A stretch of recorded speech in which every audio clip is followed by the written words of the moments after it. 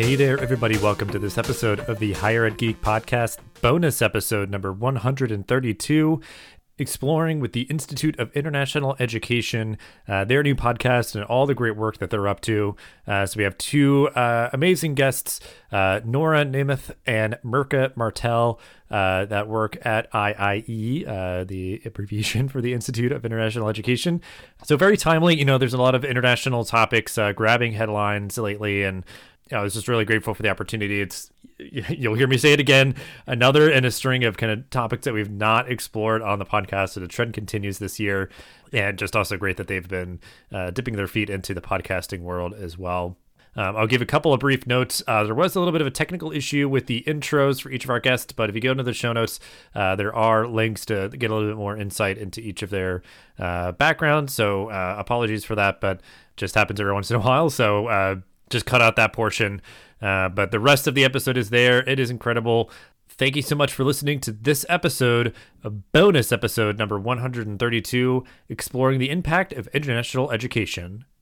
So yeah, I'm really excited to explore this topic. It's not something that we've covered on the podcast much before. And I mean, I'm definitely somebody who, while I've not partaken in that sort of experience as a student or anything myself, I definitely have a fond admiration for knowing the really big impact that can have for students. And you know, they go and have experience somewhere else in the world, and they bring that back. But certainly, just I'm sure this your work spans where it's anybody traveling to any other country, and just sort of those sort of exchanges just being so valuable for kind of all parties involved. So just to make sure that we do kind of have a common baseline for what we're talking about here. Mirka, I'll go to you for this one really quickly. If you just want to explain a bit about what the Institute of International Education, IIE, does exactly. Absolutely. So IIE, or the Institute of International Education, has actually been around for over 100 years. We just had our 100-year anniversary last year. And it was really found on the premise that international exchange, particularly in education, can make the world a safer and more interconnected place. And so what we do is we work on programs. We administer a lot of international exchange and leadership and development programs to really advance academics and advance scholarship, to build economies, and also to promote access to higher education. Access to higher education, of course, is not the same around the world. And so we also are furthering opportunities for individuals to get higher education access opportunity. And so what we do is we work with a range of sponsors and donors, include corporations, foundations, governments across the globe. And we design and we manage scholarship programs, study abroad programs, workforce training, and leadership development programs. And again, my unit, what we do is we specifically then study those programs and others to understand a little bit what the trends are, and then also to look at what the impact of these initiatives may be. Yeah, that's really great. And I mean, that's sort of half the battle. A very important piece of it is doing the kind of the research and the measurement and assessment of everything. And I guess just to clarify my understanding too, I think with like creating those bridges kind of across the world for furthering one's education. I know, I'm totally, correct me if I'm wrong, I may be like totally off base here, but in certain countries there just isn't. The United States higher education system is very robust, and a lot of institutions, a lot of different programs, and those sort of things. So with that access piece, I guess it may be depending on what someone wants to study or when they want to study, if there's just not the space or not the type of program that they're looking for, just creating those bridges and pathways. I guess, is that just like one kind of piece of the puzzle in terms of access? Is literally like they just wouldn't be able to have the access, otherwise, just because of like the availability of like different types of programs? Yeah, exactly. And that'll actually get us a little bit into the topic today, because one of the programs that we looked at specifically wanted to bridge this gap and wanted to address this gap, and really looked at individuals who otherwise would not have this option. We actually did this program, or this program was administered in over 20 countries.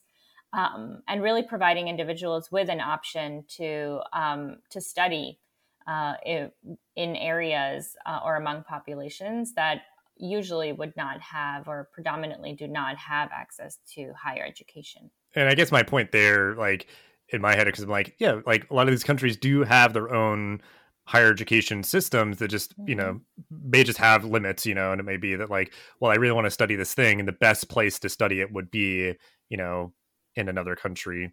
And those sort of things. So, yeah. And I think the other thing is also just thinking about population. Sometimes higher education systems in a lot of countries are very limited. We're lucky in the United States, we have a really large higher education system. But there are countries where the number of universities is very limited. So as a result, the number of people who can go to a university is then really limited. And it's not only kind of picking the field that you want and making sure that you might be able to study it, but it's also, frankly, just having the opportunity to do so. Because what might happen is, only certain members of different populations that will be able to study, and you have really like an equity issue. And it might mean that you have to look outside of the country to have a university experience. Yeah, because I guess it's like in America, the only time I've ever heard of, like, you might have like a small private liberal arts that's like out in the woods somewhere, and they are just kind of like, it's a residential experience because like you can't commute here really, or like, they just can kind of hit caps. But yeah, like higher ed is just in America, I guess as many things are in America, just kind of like, just, very big, like, and sometimes it's just like, yeah, we could be bursting at the seams, like, let's, kind of overclock ourselves and that sort of thing, just because, the scale can come with its own benefits, I guess. But so, yeah, I mean, I'm really excited to talk about, that piece of the work that you all are doing, that is the International Fellowship Program and a new podcast, Between Two Worlds, that is sort of building upon your efforts there. So we'll go to you, Nora, for this one. If you just want to talk about what the International Fellowship Program, IFP, is and what that new podcast is all about. Between 2001 and 2013, the Ford Foundation International Fellowships Program, or IFP, supported graduate and postgraduate level education for over 4,000 emerging social justice leaders from 22 countries. And the Ford Foundation provided $117 million in funding resources for IFP, which was the single largest program commitment in its history. And these fellowships were geared towards emerging grassroots leaders and social innovators. What was really interesting is that IFP was based on an inclusive higher education model. So they prioritized social commitment over traditional selection criteria. And the underlying assumption was that given the right tools, socially committed individuals from various disadvantaged communities would succeed in postgraduate studies, and they would advance social change upon returning home.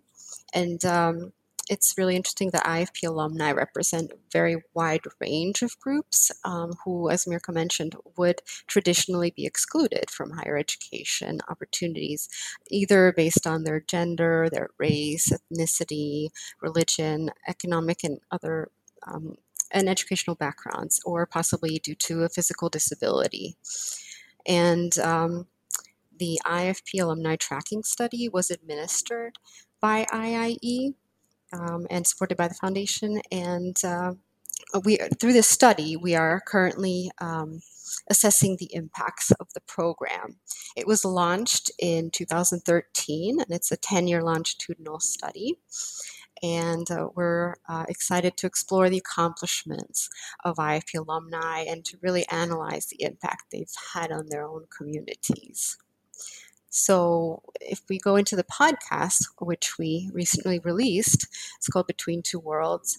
And what we found is that the alumni who received this fellowship continue to exhibit a level of commitment to social justice at home and also around the world. So for this particular study upon which the podcast is based, we did something very new in the world of monitoring and evaluation, which is that we focused our efforts on measuring impact among alumni who chose to stay abroad. after their fellowship experience. And we found that these alumni who did not return home are still giving back to their communities, both back home and in their new locations. And they're continually focused on their social justice work. It was interesting to see that over 90% of these alumni remained committed to working in their original chosen field of social justice. And so what this really highlighted for us is that, of course, as we all know, we're living in a globalized world, and it's really special that this fellowship program was designed to evaluate global impact, which we think other scholarship programs should be designed to do, rather than just focusing on impact back at home, as many scholarship programs often do.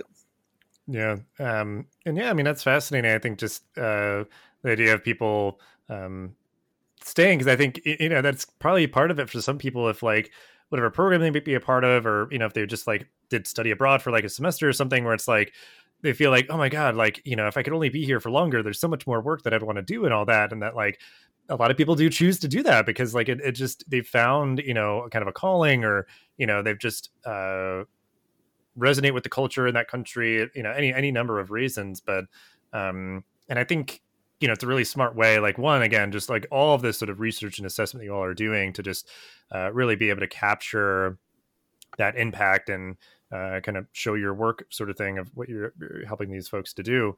But then really smart to also do a podcast. Obviously I'm kind of biased, I guess, like I just love a good podcast, but like, I guess maybe talk to me a little bit about like what made you, want to pursue that. Cause I mean, I talk with people about like starting podcasts all the time, and it, on one hand it's pretty easy. There's maybe like a little bit of a slight learning curve, and, you maybe could have just like put out a written report, which I'm sure you may still do, but like, the podcast does add a little bit more of like a dynamic nature to it. So maybe just kind of the story around like choosing to do that and kind of getting that out for people to engage with. Yeah, maybe I can jump in here. It was a great idea. I think we've, as Nora mentioned, this study is going on for so many years, and we've written a lot of those reports already.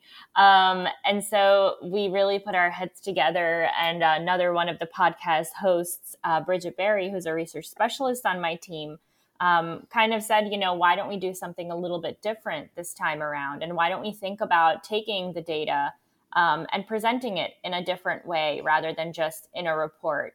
And it was really new. We learned so much, Dustin, as you must know. Really preparing data, preparing content for a podcast is a bit different than writing a report. But it just gave us so much freedom. The ability for us to have a dialogue within the podcast with each other. Bridget and Nora speak to each other a lot of the times, especially in the last episode. Also being able to just hear directly from the IFP alumni. So when you have a report, sure, you can have written quotes and photos. But in this sense, we were able to actually hear from them directly through our interviews with them. So it was so special to have their voices come through as well. Yeah, and I think that's the idea. Like you're literally hearing people's voice and having those conversations and hearing their stories. And I think it's, for me, like what I always love about like audio content, just generally in whatever format you're using it for like, learning or any of those sort of things, like it there's a warmness to it. Like you're getting that personal feel. And I think it's a little bit more portable than video, because like a lot of people, it's like, oh, I listen to it in the car, or I'm doing laundry or dishes or whatever, versus like, okay, I've got to like sit down and just like watch this video, and there's certain things that are going to lend themselves to be far better suited for a video. But for a lot of things, especially like this of like storytelling, I think podcasts are such a great medium for that. So I'm glad you all might have got over any initial learning curves and stuff like that, and been able to get this out into the world. So just commend you all on that work, and excited for folks to go check it out. But we'll stick with you and then go over to you, Nora. Start with you on this one, Mirka. But we're talking a lot about like the work that you all are doing, sort of the nuts and bolts of these exchange programs and analyzing and researching and podcast and term paper, kind of summaries of like the work that you all are doing. But when it gets down to it, like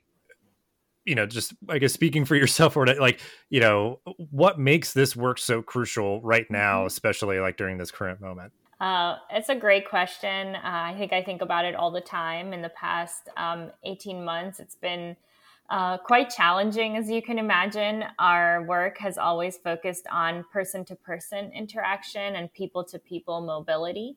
And so we've had to kind of redefine and look at those definitions that we've had, even in scholarship and exchange programs, for example. And so really looking at how the person-to-person experience is really a lot of different things. And there is something so special to be said about an in-person exchange and people traveling across borders. But over the past 18 months, travel has not been possible. And we've seen just incredible work being done, not only programs going virtual and kind of bridging that gap, but also what we saw in this study, which is that people and their efforts and their continued work on topics like social justice doesn't stop.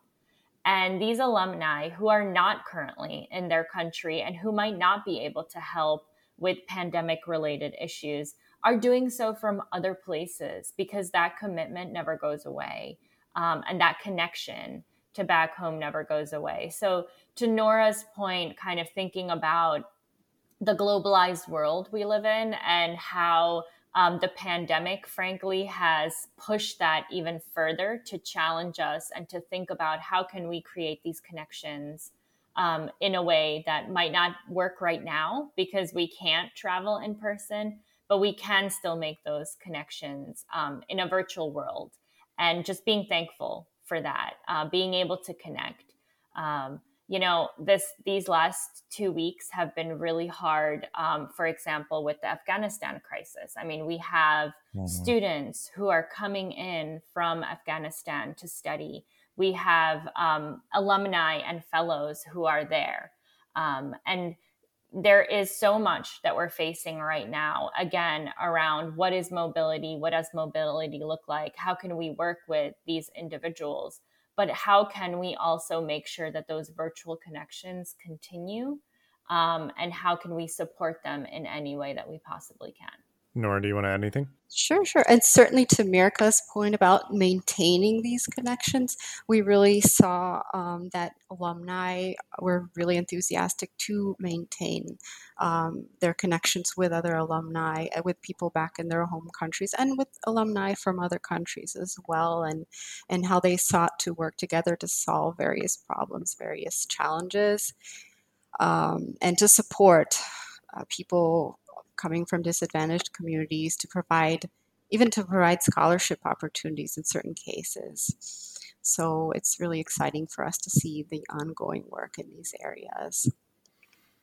Yeah. And I mean, that's like something I've thought a lot about, is like, there's so many aspects in our life of like what we've had to do without, but it makes it that much more important to us, that idea of like, oh wow, it's hard to travel and like connect with people in person like we normally would, but it like just compounds like, man, like I really miss that. Like it makes it seem so much more important. And then the idea that we're going through a truly global event with the pandemic, and then there's these kind of big international stories, certainly as of the recording of this one, right, kind of in the immediate aftermath of things in Afghanistan really taking a big shift. And but I'm also thinking of like, Haiti and all that, where it's just like, they, for us in America, like trying to be good neighbors to them and supporting them, like, because especially now, it's just the idea of like anything that you get, there's probably like pieces of it that come from another country, or like it was built somewhere or whatever. Like, so just like, whatever you like, whatever food you enjoy, whatever like stuff you buy, whatever, like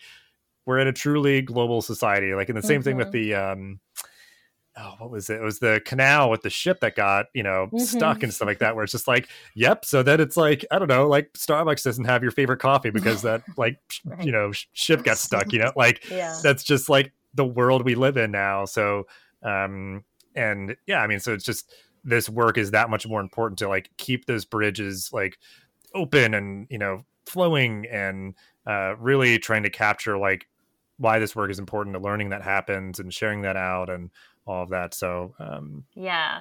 And I think, Dustin, the one other thing I would say, and I know you love podcasts because you have a podcast, but the thing we've learned about podcasts as a medium is so powerful too. Not only in us being able to collect this data, so we spoke to over 60 alumni across the world. I mean, we were speaking to people that were in Peru, in Indonesia, in various parts of Africa. And we got to speak to them and we got to have them on record to share their stories. So it's powerful in that sense, right? Like, yeah, we could have taken a plane to all these places, but that's not possible. It's not possible right now. We were supposed to do these focus groups in person, but honestly, we couldn't because of the travel ban. So then it was like, all right, let's listen to these people. Let's hear from these people. And we were able to do it because of technology, which is just so amazing. And then also to be able to then share their voices. So this podcast that we did, I mean, it's not something that, only those in the US can listen to. We share it with all of our alumni around the world and they can all listen to it. So it is really special, not only, the findings and the research, but also the medium in which we did it, because I think it provides access not only to hear those voices, but to also have those voices heard around the world. And so, there's a lot happening, always, I'm sure, but it's always just that whatever current moment, it just feels like, oh my gosh, there's so much going on. But, you all are doing this great work and, committing towards building towards a better future for all of us. So I'll start with you, Nora, on this one, but I always just like to kind of gauge like, what are you excited about for the future of this work, of things that maybe are just kind of cooking right now that you're sort of focused on, or just anything else that you are excited about? Well, I'm always excited to speak with the alumni and to learn about their pathways and to learn about their future plans and to see the various initiatives in which they're involved, and just to hear about their future plans. So for this particular study, just seeing where they will head next is always interesting to see, and what new projects they will be involved in, and just, I guess, seeing how they're able to adapt to various situations. So COVID, as we spoke about as well during the pandemic times, and the future challenges that we continue to see, and just how they intervene in these situations in their own countries or in the new communities where they live on the ground, and through, whether it's through grassroots efforts or through government initiatives, just the variety of interventions that there are and the variety of involvement that they exhibit continues to be very exciting. And I'm sure Mirka will mention, but that we will continue to survey these alumni and conduct qualitative research as well in the coming months. I think for me, what's exciting is something we uncovered here that Nora already spoke about, which is really the commitment that individuals have to their home communities, no matter where they are. Traditionally, a lot of international scholarship programs really worry about kind of what's sometimes called the brain drain issue, which is that you're going to give an individual an opportunity to leave the country to study elsewhere, and then they'll never come back. And this is a huge concern for people. It's a concern that has to do with things well beyond education, but it's a concern. It's a concern everywhere. And what we found with this study, and what this study is really showing, is that, impact happens everywhere. And even when individuals can't go back or choose not to go back for various reasons, they're never going to lose that commitment to their home country. And so what we actually found, and what we hope that people who want to do international scholarship programs, who want to fund international scholarship programs or participate in international scholarship programs, just to think about impact in a global sense and not to just define the one-way trajectory there and then the return home, but to think more globally about what impact can look like in this world. And again, looking at the current state of things, where a pandemic has made it impossible for some people to travel or go back to their countries. where we have strife in places like Afghanistan or Haiti, and there might be displaced people. Just, having that hope that their commitment to their countries never goes away. And even if they choose to study in different countries or they choose to pursue different paths, that those commitments are going to be there, and that impact is there from a global perspective. So just shedding light on that a little bit. And I guess like I'm like an optimist of like, because I imagine the worry is that like America would sort of brain drain from all these other countries because we have more of these educational opportunities, and students end up staying here after they graduate. But I think if you, I don't know, I guess, again, my optimistic side is to put it plainly, because I'm like, I hope that it would sort of balance out that like you'd have people in America that also want to go to these other countries and stuff. So I feel like you're really building these robust bridges and like encouraging people and facilitating them, in a way that, that is kind of consistent sort of exchanges and everything, that like it would sort of balance out. Like you're getting bright people from, each country to go, to the other and those sort of things. But yeah, absolutely. And it is just such a global exchange. And it's not only the US, right? I think there's a lot of other places in Europe and otherwise that have become really emerging destinations for students.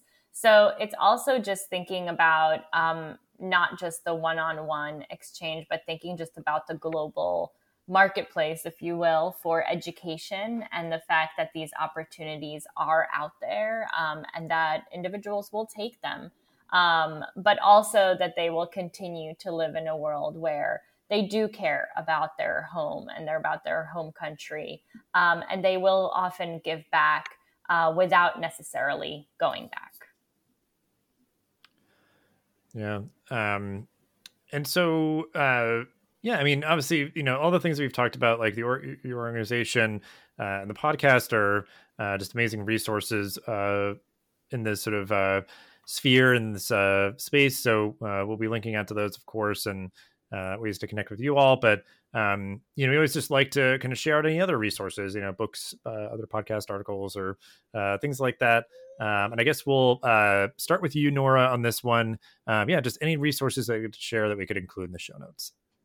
Certainly. So we encourage everyone to visit our website, iie.org, and we'll share the direct link to the IFP Alumni Tracking Study, where you can take a look at our various publications and learn more about the alumni themselves. And then, of course, the link to the podcast. So that's something we would definitely recommend taking a look at. And at the same time, you can also just hear more about our work. If you just go on iie.org and look at research and insights, not only the IFP study, but other research projects we have, just looking at the international higher education landscape and learning more about resources if you're interested in the topics we discussed today. Great stuff. We'll absolutely link out to all of that. But we always like to end the episodes with any kind of final thought or call to action on this topic. So Mirka, we'll stay with you to start this one. So anything that you'd want to share to kind of close out the episode? Yeah, I appreciate you inviting us. I appreciate having the opportunity to share information about the podcast through another podcast. Loving the kind of chain that we're creating here. I am always thinking about the future of our work and where international education is going. I think it's been a really tough almost 2 years. But there's also been a lot of silver linings. And I think studies like this show us that international education is really resilient. I think it's not going anywhere. It will be around. And that we really have to look at and provide this evidence to show that people-to-people exchange, whether physical or virtual, will continue. And that those connections will continue to be really strong, and that promoting education in all corners of the world is going to be really important moving forward. Thank you again for having us today, and I am really excited about exploring these new channels and avenues to share our work about international education and research that we've conducted to evaluate the impact of these fellowship recipients. And I look forward to exploring others' podcasts as well. And congratulations on your series. And I wish you the best as well. Oh, thank you very much. And yeah, I know I went to this, there's a conference like the Podcast Movement. And I heard multiple times, like, the best way to get like more listeners to your podcast is to be on other podcasts. Like, so that it's just like there's always like a chain of, everybody kind of guesting on each other's shows. And yeah, always just appreciate having fellow podcasters. They just kind of, get it in a different way. But yeah, I mean, just if nothing else, I mean, this topic again is so timely and so important. And just appreciate you all for jumping on and doing this good work and sharing all that you did. And like I said, we'll have ways to connect with you and all the work that you're doing in the show notes as usual. But yeah, just thanks again to you both. Thank you. It was a pleasure. Thank you. Thanks for listening to this episode of the podcast. Make sure to rate, review, and subscribe so you never miss an episode. Thanks again for listening, and we'll see you in the next episode of the Higher Ed Geek podcast.